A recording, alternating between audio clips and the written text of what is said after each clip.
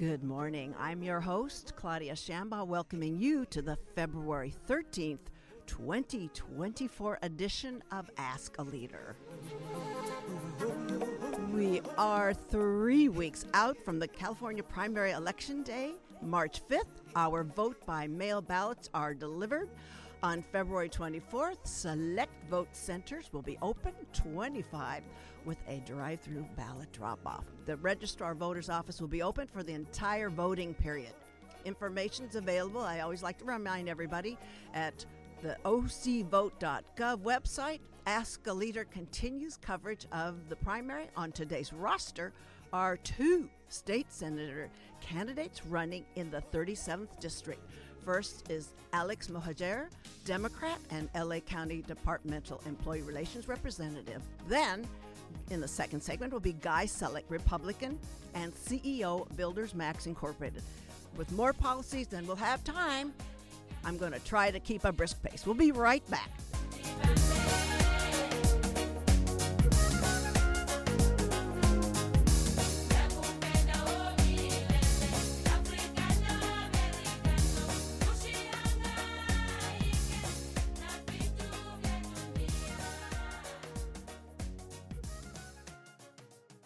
Thank you for staying tuned, all. Let's listen to our first guest, Alex Mohajer, LA County civil servant advocate, political commentator, and activist running in the March 5th primary as a Democrat in the California State Senate 37th District. That's where we are located, folks. This district includes Aliso Viejo, Anaheim, Costa Mesa, Huntington Beach, Irvine, Laguna Beach, Laguna Niguel, Laguna Woods, Lake Forest, Mission Viejo, Modjeska, Newport Beach, just a little bit of it, and that sort of cuts around some of that. North Tustin, Orange, Santa Ana, Silverado, Tustin, and Villa Park. He recently served as president of the Stonewall Democratic Club in L.A., and he's an independent political writer with bylines at HuffPost, USA Today, and Medium. During the pandemic, he hosted the AM Report on HAPS News, a daily multicast that covered current events. In 2018, he received the Excellence in Journalism Award for Excellence in Feature Writing from the National Association of LGBTQ Journalists. He was awarded in 2020 the Harry S. Truman Award from the Democratic Party of the San Fernando Valley. And he is a uni-high graduate, folks, completed his associate degree at Irvine Valley College, his bachelor's of arts at UC Berkeley, and his JD at Chapman University. He joins me live in studio, which everybody knows I really, really cherish. Welcome to Ask a Leader, Alex Mohajer. Good morning, Claudia. And you just did such a deep dive on my bio. That's so wonderful. It's not, you don't know how hard it is to go deep. And this was, for me, this is fleeting. So there's so much I'd like to have even parse more. So with a very full roster of policies that I want to ask you about, I'm asking for your utter sign-on to remain on topic, speak to the policies that affect all of us. I'm hoping we can get through with housing and transportation, and there's a lot of real intersectional aspects to that, local government ethics, Orange County Board of Education expansion, and all that. I don't think we're going to get on to too many more, so here's our brisk pace. So starting Let's do it. with housing, would you lay out how you think the state is best advised to grapple with the yawning and complicated need for this housing?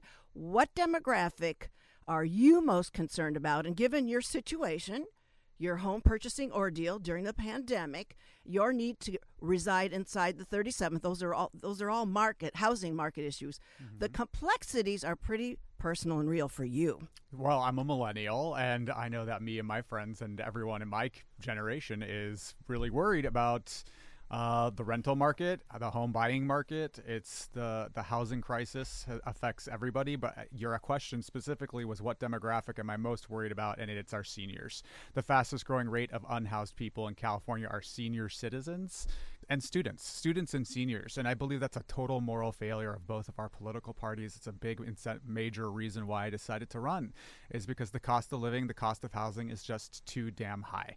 And so there's a three-pronged solution for me. If we can move to the solution portion of your question, I've got a three-prong approach to solving the housing crisis and to particularly help people who are the most vulnerable in our communities keep or access housing. Number one, I am proposing that we reform the state's Costa-Hawkins law to empower cities to enact locally controlled rent control ordinances. Rent control alone is not going to solve the problem, but it is a part of a three-pronged solution that I believe is going to be necessary in order to prevent more people from slipping into homelessness.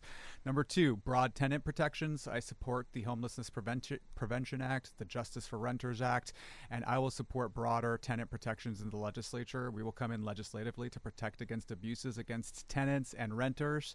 And number three, we need more affordable housing. I am proposing the development of mixed-use, mixed development and social housing near transportation hubs. As you said in your question, transportation is a crucial element to this, but also the intersection of transportation, housing, and climate are, to me, really important that we have legislators who understand the intersection of those three things. So I'm proposing the development of that housing near the Irvine-Tustin Railway Corridor, for instance, which is one of the busiest railway corridors in the state. We could be building more housing around that corridor, which gets people into housing near transportation hubs and also gets them off the roads, which also helps us meet our climate goals. So you maybe heard us talking last week about the Niskanen Foundation Institute think tank's report on how there's that intersectionality of that they're saying sprawl is a good thing because the sprawl means you're accessing different housing markets to get people from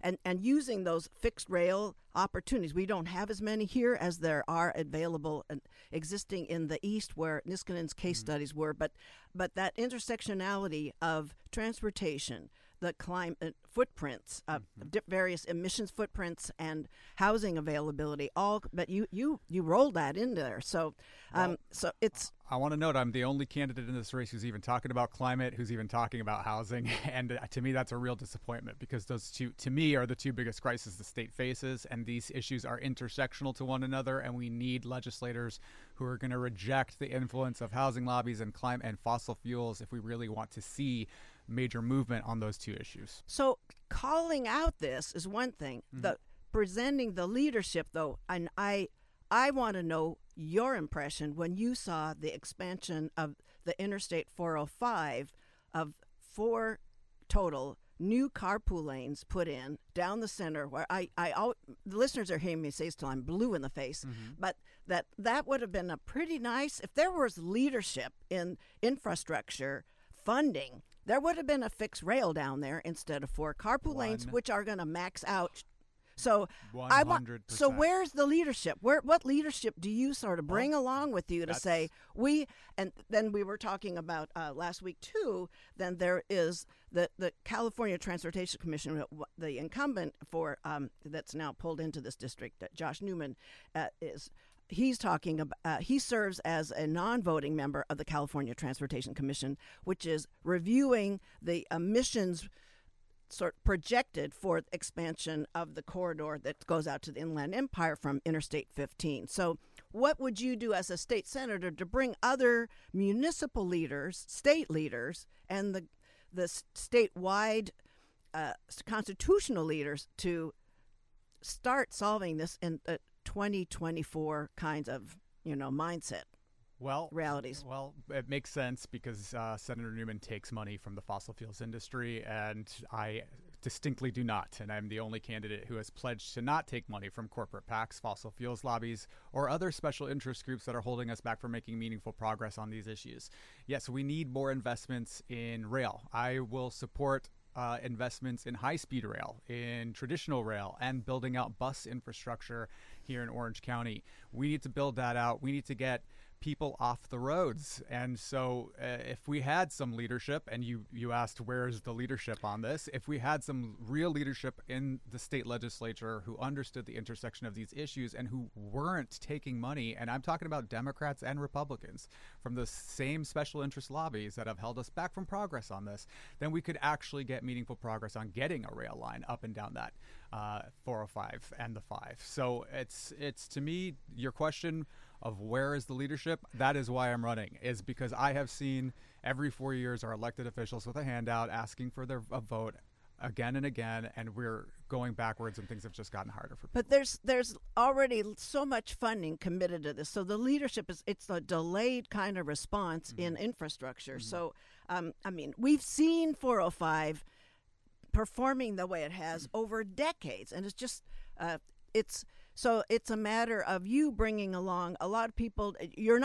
There's infrastructure already committed, but to get ahead of, there were in Irvine proper, when you were otherwise located, that every effort was made by neighborhoods in Irvine to malalign fixed rail transit by making it look like there was going to be a heavy gauged rail system going through Woodbridge Village. And so there was all these opportunities to launch I would say shiny. This is the only time I'm going to make shiny sound right, is that there would be a shiny fixed rail solution instead of malaligning that. And back in the day when we could have been making these changes. So forward, it's even a heavier lift now to redirect the leaders. And I think if we're going in the wrong direction on this, and we need leaders who are going to start doing the work of rolling up their sleeves, coming into the community, actually getting into the community and working with our community partners, working with local elected officials. I think Irvine's government,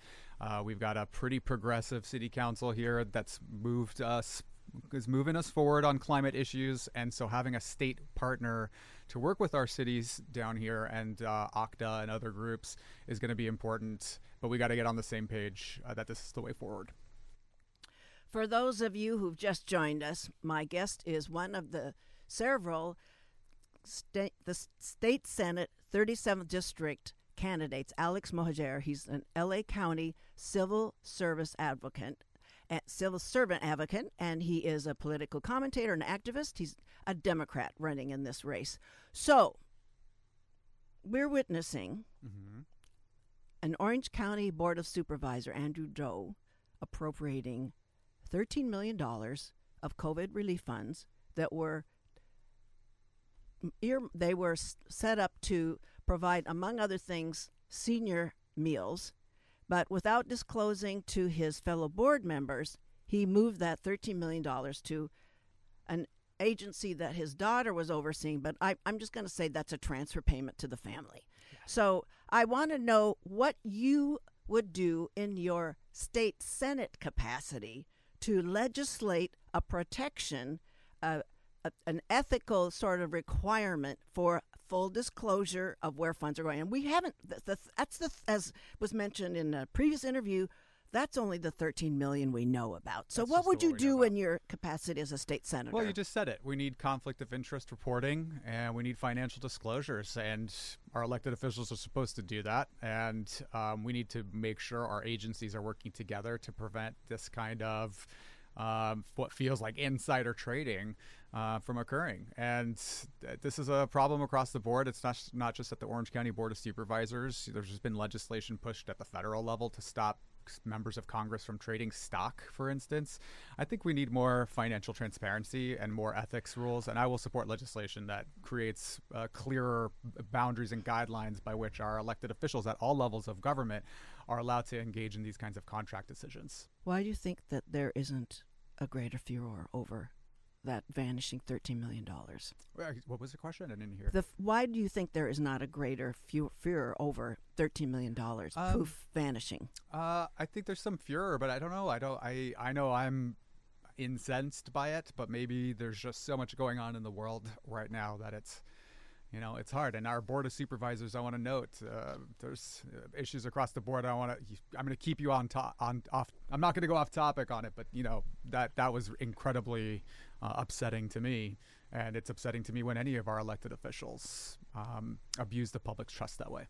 So that's a concern in terms of the voting process, where prospective voters are flooded with recurrent and deepening, intensifying disasters. There's a lot of disasters and a lot of things to track. So you bring out a point that I want to. I remind listeners a lot, and I ask some candidates, especially the ones that are all the way down ballot. It's going to be a challenge for them to get participation. But so I'm thinking the work is cut out for one to legislate, though, some kind of requirements for disclosure when there's a flood of the attention away from what is being done by public servants, and that the public servants will find a way to move things around off the radar. So it's a challenge to nail something down, codify that in a state law. This is a requirement to disclose.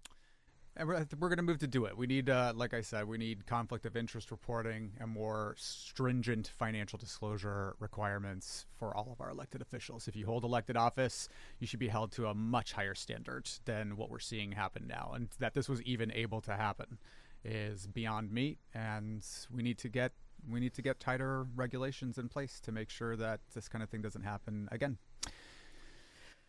Okay. So last session, Senate Bill 270 is addressing, I'm not sure of the status right now, but it is a going concern. It addresses the proliferation of single-use plastic bags. It had a loophole. This was covered in the LA Times yesterday. The loophole that allowed a slightly heavier HDPE plastic compound, not a LDPE formulation.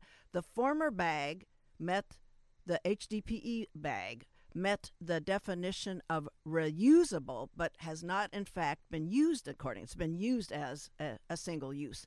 So other states, only New York and New Jersey, they've subsequently passed legislation that closes this loophole. So I'd like to know what you would do to minimize these kinds of plastic products that are in the sort of the chain of production and use and then discharge, we'll say, in that sense. How to interfere with this waste stream, which has become, I think, by all objective measures, a very pernicious waste stream ending in those microplastics. So what would you do with Senate Bill 270? It's very pernicious, and I'll note that only 9% of plastic that is recycled by the consumer actually ends up recycled for one reason or another. So I'm supported by groups like Climate Action California, Sunrise Movement, and Ban Single-Use Plastics. And I'm going to say something kind of controversial, but we need to move towards a ban on single-use plastics in the state. And I am going to try to move us towards that.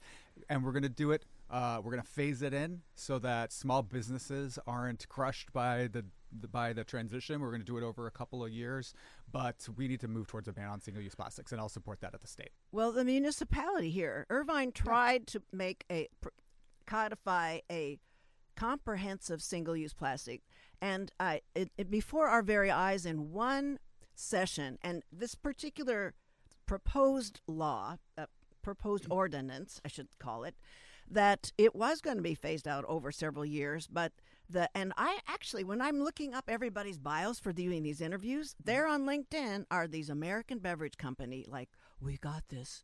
We can just turn this convenient product into a recycled product. So there's the American beverage company really created a lot of disturbance in a public forum to consider a comprehensive approach to minimizing that. So with the American beverage company's intervention, they're heavy in lobbying with other small businesses that were saying we are affected by it, without any evidence given in that particular city council session that it was going to really affect them. And nobody's asking about that. We want to know, how are you going to deal with those headwinds that says, we know you're going to ruin us? Well, I'm the only candidate in the race who's pledged to not take any corporate PAC money, and I've raised my campaign funds from grassroots individual donors. And I will note Cal Matters reported that I have raised more money in this race than 10 of the 11 candidates running, and I'm very proud of that. So I've rejected the influence of corporate PACs, and by golly, are you saying, Claudia, that corporate PACs have lobbied our policy-making decisions? So I think that the issue at the Irvine level was that there are small businesses who are concerned about the onus on them to transition and the financial impact to them. And I think that's what. But they didn't present any evidence about what they just were talking in sweeping claims without details. I understand that. But what we need to do is make sure we work with are small business owners, because I do want to protect small businesses. A third of small businesses closed during the pandemic, and I think in California it has become increasingly hard for everyday families to keep and start their small businesses. This is a story of a lot of immigrant families here, and I am the son of immigrants, and I very much so understand protecting small business owners is important, but balancing the interests, we need to move towards the single-use plastics ban, and we will do that at the state level. There is also the Senate bill that Senator Dodd is proposing, an Elder Fraud Protection Bill 278, that would clarify that victims of financial elder abuse can continue to hold institutions accountable. So let's just say that the bank employee is watching this huge draft of money that was unusual, atypical behavior for that client, that a patron of the bank, that this protection bill 278 would hold accountable the the financial institutions that were essentially witnessing that kind of abuse of, mainly it's the senior demographic. So what would you do to codify that? This is the U.S. Senate bill? State Senator Dodd. Yeah, this is sponsored. This is a bill I would support. Yeah, I would support it. I think that elders and our seniors need protections, financial protections, and also housing protection. There's a lot of discrimination in housing, and we don't have adequate discrimination protections for our elder population when it comes to housing and their finances. So I will support it. So in 2022, the end-of-life options was up for a vote in the California State Senate to renew to be sunset end-of-life options legislation. And it was created also to shorten the time where a person could exercise the dispensing of medication and use them to take charge of their end-of-life situation. I have to put this in neutral terms as I can, because I don't want to freight it with any sort of triggering kinds of language. But I just respectfully submit that this is it's giving people autonomy in some very, very sad, horrific end of life. So anyway, with that renewal of MAID is one of the shorthands for that, but the end of life options. So that is going to be in 2031. That will be again sunset. So I want to know, Alex Mohajer, what your position is on California's codifying for now and in perpetuity end-of-life options, which are, if it's not just that it's going to sunset in 2031, but there is now a national legal challenge to all of the end-of-life options laws that have been adopted in the states around the country. And the last detail I want for everybody to have sink in is our incumbent, I am told by those that were shepherding this legislation right through that final vote on the Senate floor, our representative was not on the floor, did not vote on that. So I want to say the 37th district was not represented when the end-of-life options was renewed and improved. So what do you do with that legislation in committee and on the floor? Well, I haven't read that piece of legislation, so I don't want to give you an answer without having in read it. principle. I'll tell you principally what I stand for is people's autonomy to make the decisions that are best for them in consultation with their families, with their higher power if they have one, and themselves. So I support people's autonomy there, and I support people having the dignity to make the decision that's best for them in what is ultimately one of the most difficult and heartbreaking, sort of tragic situations. And so that's principally where I stand value-wise. I haven't read the text of the bill you're talking about, but I want to also say, to me, it's outrageous when our legislators are not on the floor to take a bill. My primary opponent is called the abstainer, and I call him the abstainer. No, that's not the incumbent. Yeah, no. He did not represent us. He represented the 29th yes. at that vote. But they did. But a lot of them do it, and it drives me nuts. You got to be on the floor. You got to take your vote. And when they miss votes, to me, that is a total That's what you were elected to do. Get on the floor and take a position. And actually, if you're scared about the position that you're going to take, come out into the community and talk to your constituents. And that's what I'm going to do as a state legislator. And it's one of the reasons why I'm incensed by some of the leadership that we see in our state legislature, because they abstain when they feel it's uncomfortable or it flies in the face of the lobbies that have donated to their campaigns and put them in those seats. So the incumbent now, Josh Newman, has sponsored a legislation to enlarge the Orange County Board of Education, to put 2 more seats on that, because it's a very large jurisdiction, and then move the Orange County Board of Education from the primary to the general election for more people that are going to be participating. So what's your position on that law change for the Orange County Board of Education, and any comments about how the board's been conducting? I support it. I support democracy, and I think it's much more democratic to put it on a general election ballot when more people are participating, and to get more representatives. I support it across the board. So I support that. The Board of Education and what we're having at our school districts is a lot of the reason why I decided to run. I'm going to be the first openly gay legislator elected in Orange County, and I have to tell you, seeing what's happening, the anti-LGBTQ movement that's happened in school boards and school districts has been really upsetting to me and my community. And I think for the young queer kids who are out there right now growing up in OC, I would love for them to see some of them self-represented in the state legislature. And I want to help fight back against what we're seeing happen in our school districts. So how, Alex Mohajer, can people follow you? And are we already done, Claudia? We're pretty close. I'm having such a good time. So where can people follow you, and a closing statement for people to first to make sure they are voting and it's those ever critical factors? Yes, you can follow me on Instagram, social media at Alex Mohajer, Mohajer. My website is alex4ca.com.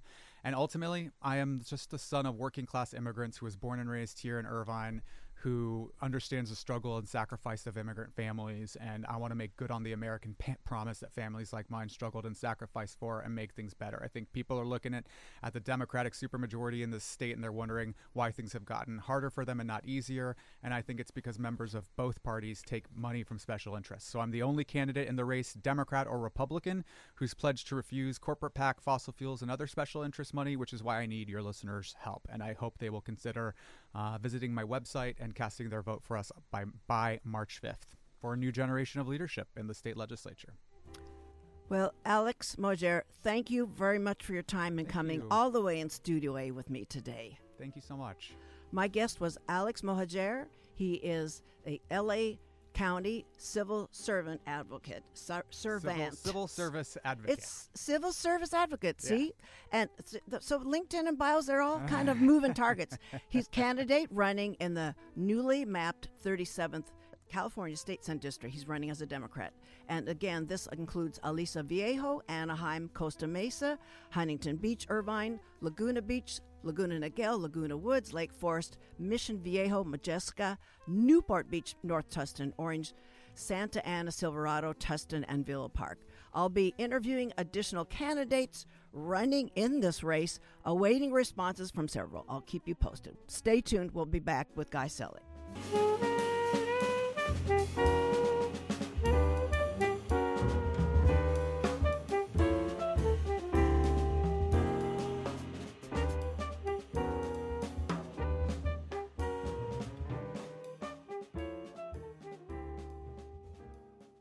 Thank you for staying tuned, everybody.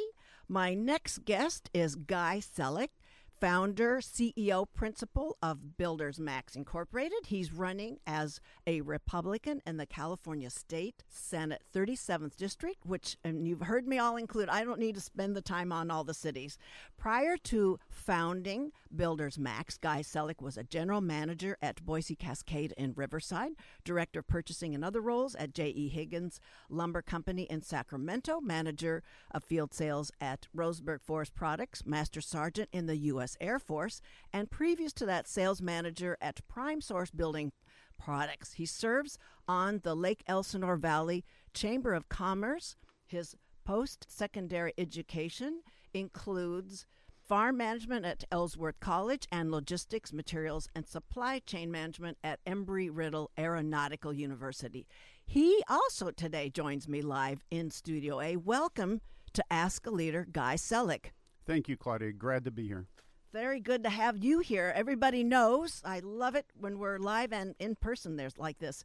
So it's, as I've said with every candidate, it's a full roster, so I'm asking us to stay on the topic here, and I tried to give a pretty decent bio so people have a little perspective and context about your service and your enterprises. So we're going to be covering housing, transportation, local government ethics, and as many of the others, the board education, elder fraud protection, keeping a pretty brisk pace. But the first question I have to ask, because Absolutely. I think you're less known than other candidates who've been involved in some political aspects that are running for the state's 37th district.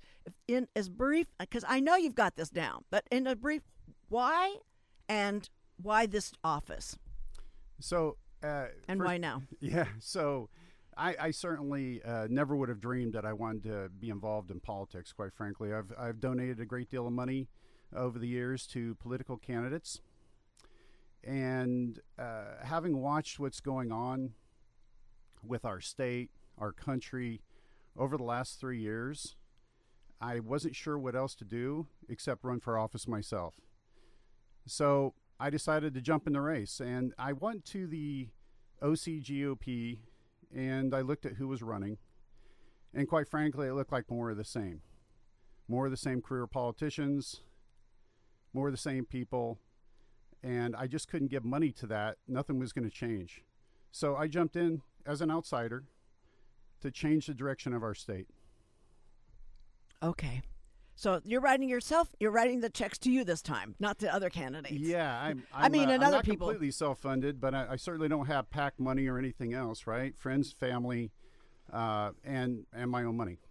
So I'd like to ask all the candidates, it gives us a chance to see where a little bit about your sensibilities and your grasp of things that are intersectional, like the housing situation. So I want to ask you, like I'm asking all the candidates, how you would address the housing situation, the status quo in California, in our 37th district here, and what demographic is of greatest concern to you, and what would you in the state Senate capacity do to resolve this yawning gap of the housing market and the need? So interestingly enough, my business is building materials wholesale distribution. For the last 30 years, I've been in the building materials business, which means I've basically been in the housing business. And no, I don't build the houses. No, I have not been somebody doing massive developments, but I am the guy selling to the people that are doing that work. And again, for 30 years I've been doing that. So I get a pretty good view of what's going on. I also have a company called GEM. That GEM is a real estate development company, and I have 15 acres that I'm developing myself for industrial property out in Lake Elsinore, California. So going through that process, I really learned about all the red tape that developers are really, they're really working their way through. One of the big things is CEQA. You've probably heard of that from some people. Yeah, that's my background, urban planning. So, yes, California Environmental Quality Act. 100%. So I think there's a lot of good stuff in CEQA. I really do. I think it's good to pay attention to what's going on in the environment.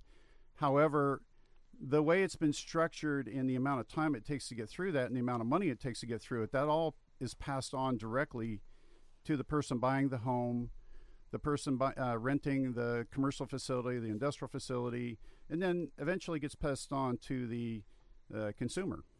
So I would tell you, and anybody that's doing commercial development would tell you, that the amount of money you're paying for a house today, the amount of money you're paying for commercial space rent, industrial space rent, doesn't matter. All things realty. Quite frankly, it's largely coming from the cost of getting entitled in the first place. To the point that most developers don't even want to develop the property. They want to do the development after entitlement, which means it's an entire industry now to do entitlement.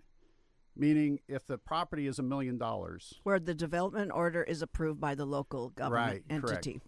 Yes. So if I'm a guy that buys a piece of property and I bring it to entitlement and I have to spend $500,000 to do that, and it takes 3 years, and the property was worth $1 million, suddenly when I sell that property, it's worth $3 million because nobody wants to wait and go through all that. So now that price gets passed on. So you're tripling the price of raw land just with entitlement. So I just want to go back to the land use for the properties that you're developing with GEM. Is this more warehousing, or they're residential units? These are actually warehousing They units. are warehousing. Yes. So because that itself, in the municipality inside of the 37th district, Right. there's a zero-sum proposition with Yes. their special provisions. They're not originally zoned as warehouses that are now competing against the square acreage for housing units. So you're actually sort of in the middle of that mix of Right. how that's shifted. Right in the center of it. So it's became very expensive to do industrial property for that reason. Nobody wants industrial property. All they want is residential property, and we can certainly understand that, right? We need it. We need it, 100%. That's the original question about the housing availability. 100%. So the cities have made that available. The cities definitely want housing. And the way the law is today, you literally can't displace any residential housing with industrial or commercial without moving that someplace else. In other words, if there's an overlay of residential, that has to move to another area. You cannot eliminate residential by building industrial or commercial warehousing. It is needed, though. It's definitely needed.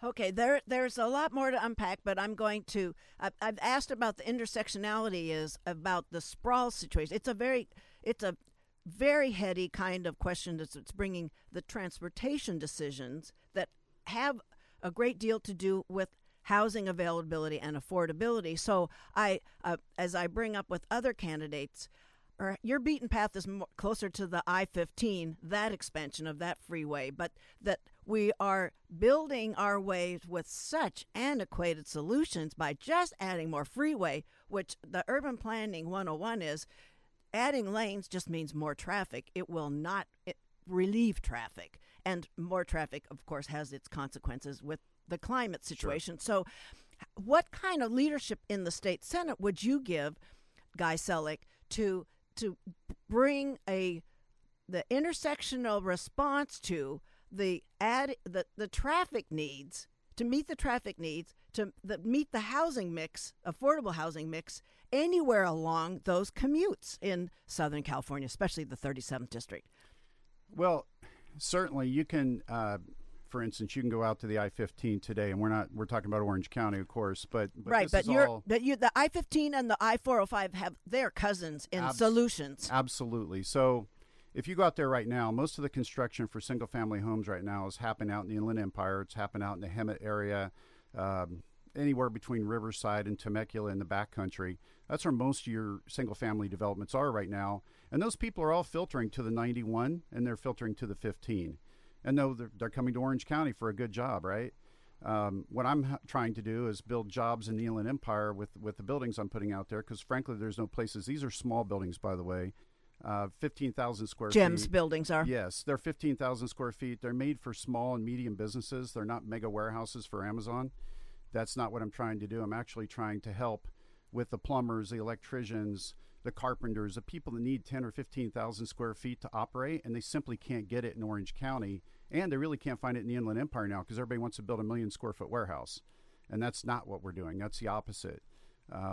So first of all, you have to build business to keep those people in the Inland Empire. That's part of the problem, right? If you have congested roads in Orange County, if you have congested roads in LA, it's because they're coming for work, and they're not just living there, they're commuting into there. So one of those solutions is to keep them in the Inland Empire and keep them employed well in the Inland Empire. So shorten the commute, not add lanes. Absolutely. Shorten the commute and be willing to build more roads where not more lanes necessarily. For instance, South County, Orange County doesn't want a tunnel right? There's been a tunnel discussed in the past going from the Inland Empire over to South Orange County, let's say into the San Clemente area. That area has never been touched, never developed. They would use the excuse of environmental, but the reality is that would release an enormous amount of traffic on the 91, the 405, the 15. It would change everything, but you can't build a new road in California because of the environmental rules and the lawsuits. Well, do you understand the rationale? Oh, yeah. I mean, you build more roads, you're more of an unattainment area than you were previously. So I mean that's a whole other topic about how the toll roads were approved. So I need to get there. For those of you who've just joined us, my guest is Guy Selleck. He is a Republican running in the state Senate election in the 37th district. He is the CEO, principal, and the founder of Builders Max Inc., and he's talking about that experience. So I want to get to a very specific item here that you've, in your campaign literature, you've raised the matter of retail thefts. And we know that some of that was blown out of proportion. The Retail Association said, okay, we were a little wrong about some of that. But you were in, it was an interview last year, and you were adding up, the losses between these these massive smash and crashers that South Coast Plaza, Irvine Spectrum, Park Place, and I totaled up the losses because I needed to make a comparison here on money lost. Sure. It's about $1,200,000 if we round up a few numbers. That's probably insured, so the victim part is, it's somewhat contained, somewhat. But I'd like to direct our attention to the remedies for the Orange County Board of Supervisor, Andrew Doze, appropriating $13 million of COVID relief funds to ostensibly to provide meals to seniors, but he did not disclose that $13 million total. It's several different kinds of payments, but the total's that, and that's the total we know about. We don't know what Andrew Doe's been moving around that we don't know about. Right. So I want to know. I think $13 million is a considerable larger amount than, let's say, we totaled up those thefts in those malls.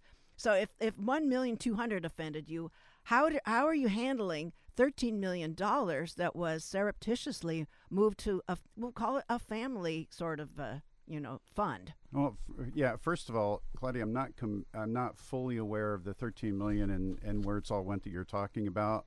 But I can certainly tell you, when I talk about retail theft, it's not just the dollar value for me. That retail theft is about an overall thought process that we can steal from people and get away with it. And that gets out of control. But that's why I'm bringing up these two amounts, though. Sure. That that you're not aware of how it worked. That was maybe his mode of operating, Andrew Doe's. There is no audit of that. And he is a serial kind of violator of providing really tight audits. It's the previous charge was suspended, but so this is a new one. So if we can't any of us pass the quiz. Where is that $13 million? That is a breakdown in local government financial mechanisms. I would agree with you. So you understand where I stand as a Republican. I'm a fiscal conservative. I believe in less government. I don't believe in spending money from the government. I believe in individual responsibility, and I believe people are responsible for their own actions. I'm a constitutionalist, and I don't believe in taking more money from the people than is needed for basic services.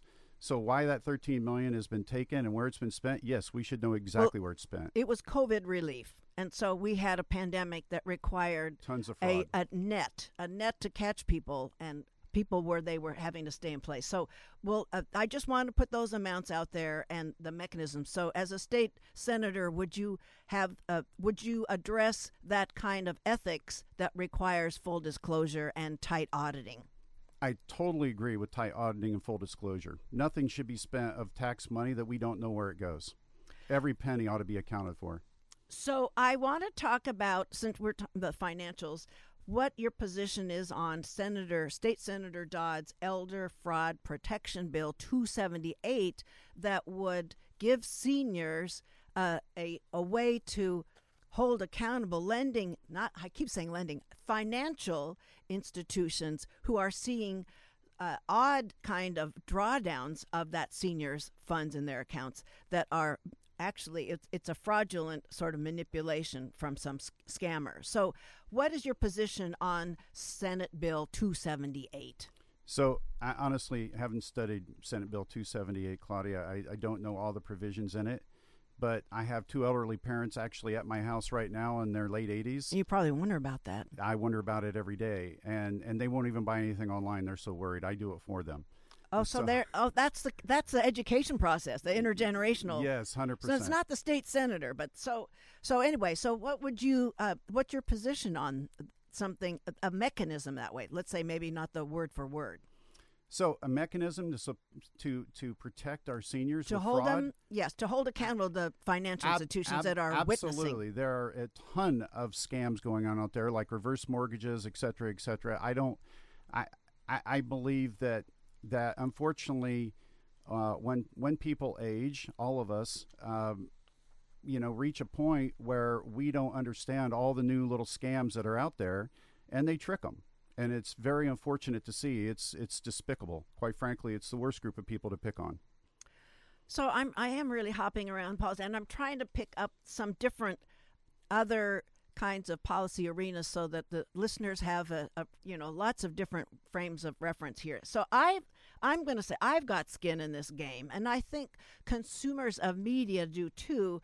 And I know you appreciate, as you're talking about your personal business history, fair compensation for value of proprietary material. So what is your position on legislation such as, not the word for word, there's Assembly Bill 886, which it tanked last year, wherein, I'm going to get this right here, wherein that this is a way of putting value on material content that is available out in the public domain, which is being scraped by artificial intelligence entrepreneurs.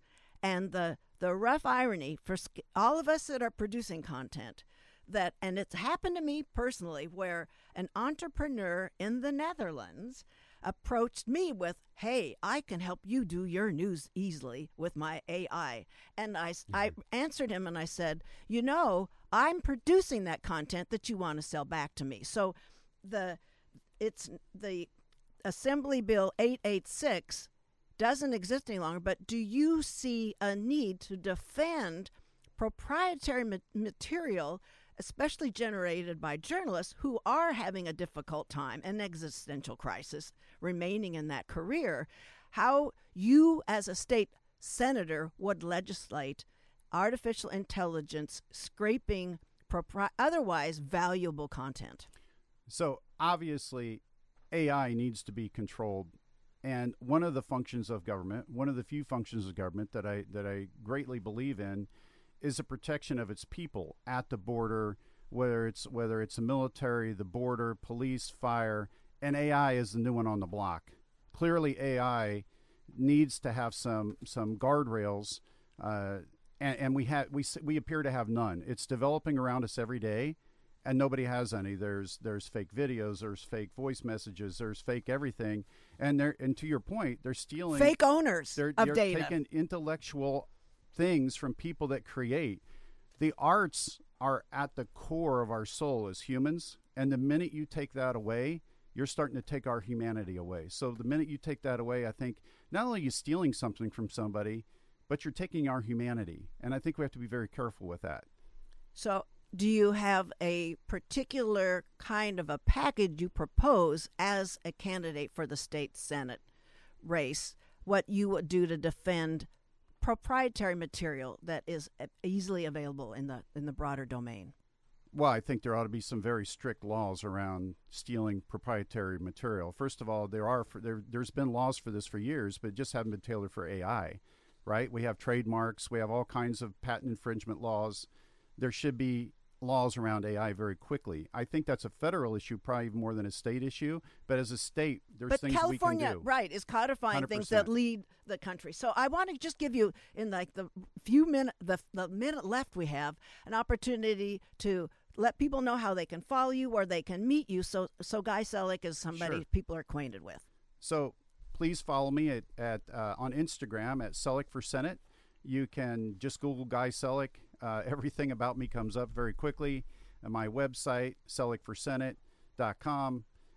Follow me in any of these venues. I'm probably on YouTube and Instagram more than anything. I'm not a big Facebook person, although I do have some things posted there. Certainly follow me, and I would love to hear from anybody. I get personal messages to my email all the time at info@selleckforsenate.com. Please email me with questions. I'm more than happy to answer. I actually do answer my own questions, and I don't have a campaign manager. I do it all myself. We're talking to the entrepreneur, the showrunner. Well, thank you, Guy Selleck, for coming all the way to our Studio A to be on Ask a Leader today. Thank you very much for being here. My guest was Guy Selleck, founder, CEO, principal of Builders Max Inc. He's running as a Republican in the California State Senate, 37th State Senate District. Well, that's my wrap. Next week, my guests will include Orange County Board of Education area candidate Dr. Nancy Watkins, and then Republican congressional candidate in the 47th District, Max Ukrapina. I'm waiting to hear back from other candidates, and I'll keep you all posted. Talk with you next week. Thank you all for listening.